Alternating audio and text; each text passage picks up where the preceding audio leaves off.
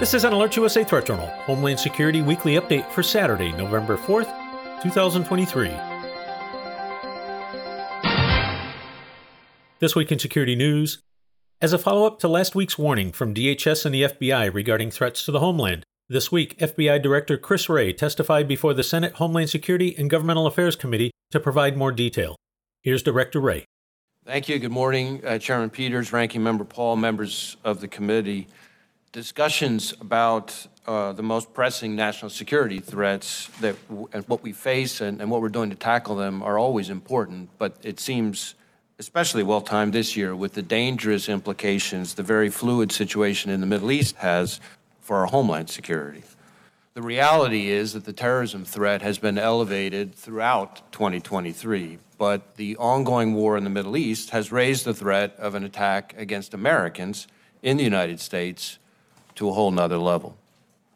Since the horrific terrorist attacks committed by Hamas against innocent people in Israel a few weeks ago, we've been working around the clock to support our partners there and to protect Americans here at home.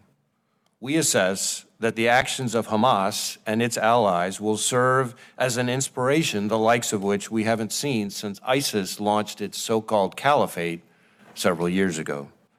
In just the past few weeks, multiple foreign terrorist organizations have called for attacks against Americans and the West. Al-Qaeda issued its most specific call to attack the United States in the last 5 years. ISIS urged its followers to target Jewish communities in the United States and Europe. Hezbollah has publicly expressed its support for Hamas and threatened to attack U.S. interests in the Middle East. And we've seen an increase in attacks on U.S. military bases overseas carried out by militia groups backed by Iran. Here in the United States, our most immediate concern is that violent extremists, individuals or small groups, will draw inspiration from the events in the Middle East to carry out attacks against Americans going about their daily lives. That includes not just homegrown violent extremists inspired by a foreign terrorist organization, but also domestic violent extremists targeting Jewish or Muslim communities. We've already seen that with the individual we arrested last week in Houston who'd been studying how to build bombs and posted online about his support for killing Jews. And with the tragic killing of a 6-year-old Muslim boy in Illinois in what we're investigating as a federal hate crime. But as I said a few moments ago, on top of the homegrown violent extremists and domestic violent extremist threat, we also cannot and do not discount the possibility that Hamas or another foreign terrorist organization may exploit the current conflict to conduct attacks here on our own soil. We have kept our sights on Hamas and have multiple ongoing investigations into individuals affiliated with that foreign terrorist organization. And while historically our Hamas cases have identified individuals located here who are facilitating and financing Hamas's terrorism overseas, we're continuing to scrutinize our intelligence to assess how the threat may be evolving. But it's not just Hamas. As the world's largest state sponsor of terrorism, the Iranians, for instance, have directly or by hiring criminals, mounted assassination attempts against dissidents and high-ranking current and former U.S. government officials, including right here on American soil.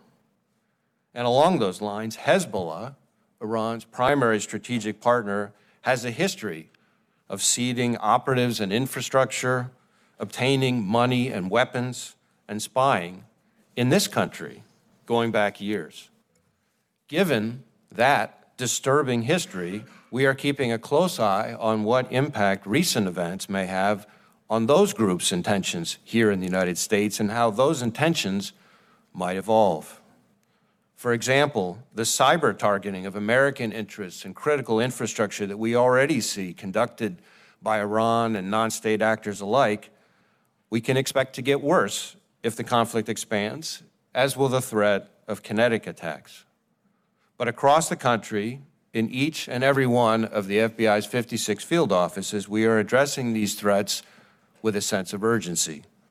Among other things, that means working closely with our federal, state, and local partners through our FBI-led Joint Terrorism Task Forces to ensure that together we stay laser-focused on mitigating threats.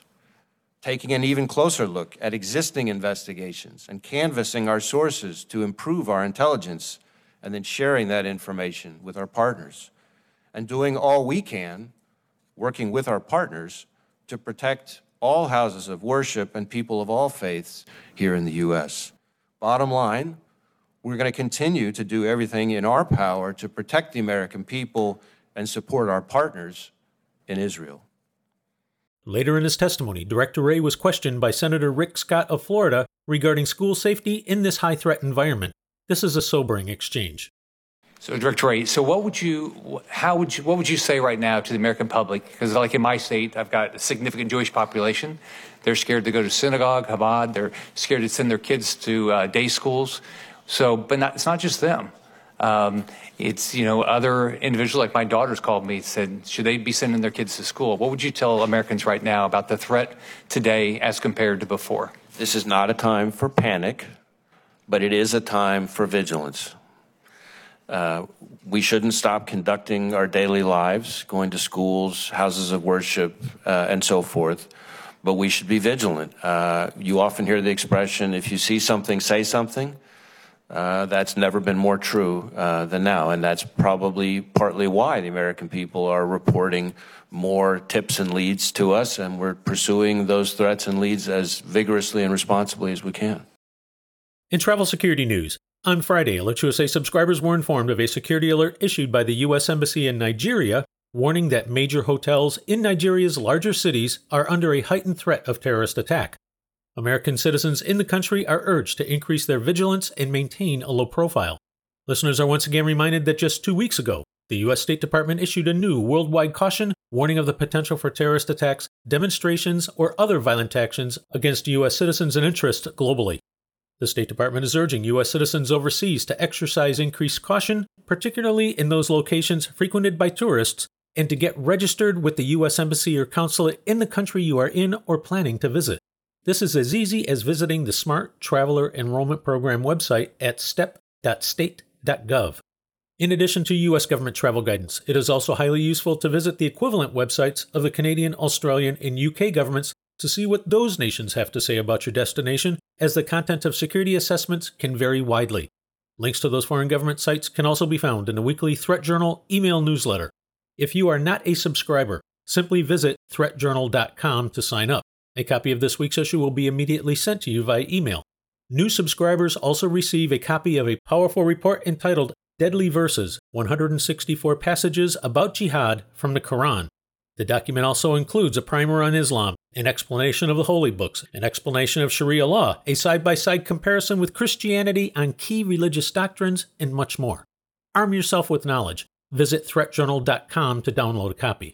If you would like to receive Homeland Security-related threat and incident alerts on your mobile device, such as those mentioned in this podcast, visit alertsusa.com. AlertsUSA continues to monitor the overall domestic and international threat environment and will immediately notify service subscribers via SMS messages and email of new alerts, warnings, and advisories, or any other factors which signal a change in the overall threat picture for American citizens as events warrant. This has been an AlertsUSA Threat Journal Homeland Security Weekly Update for Saturday, November 4th, 2023.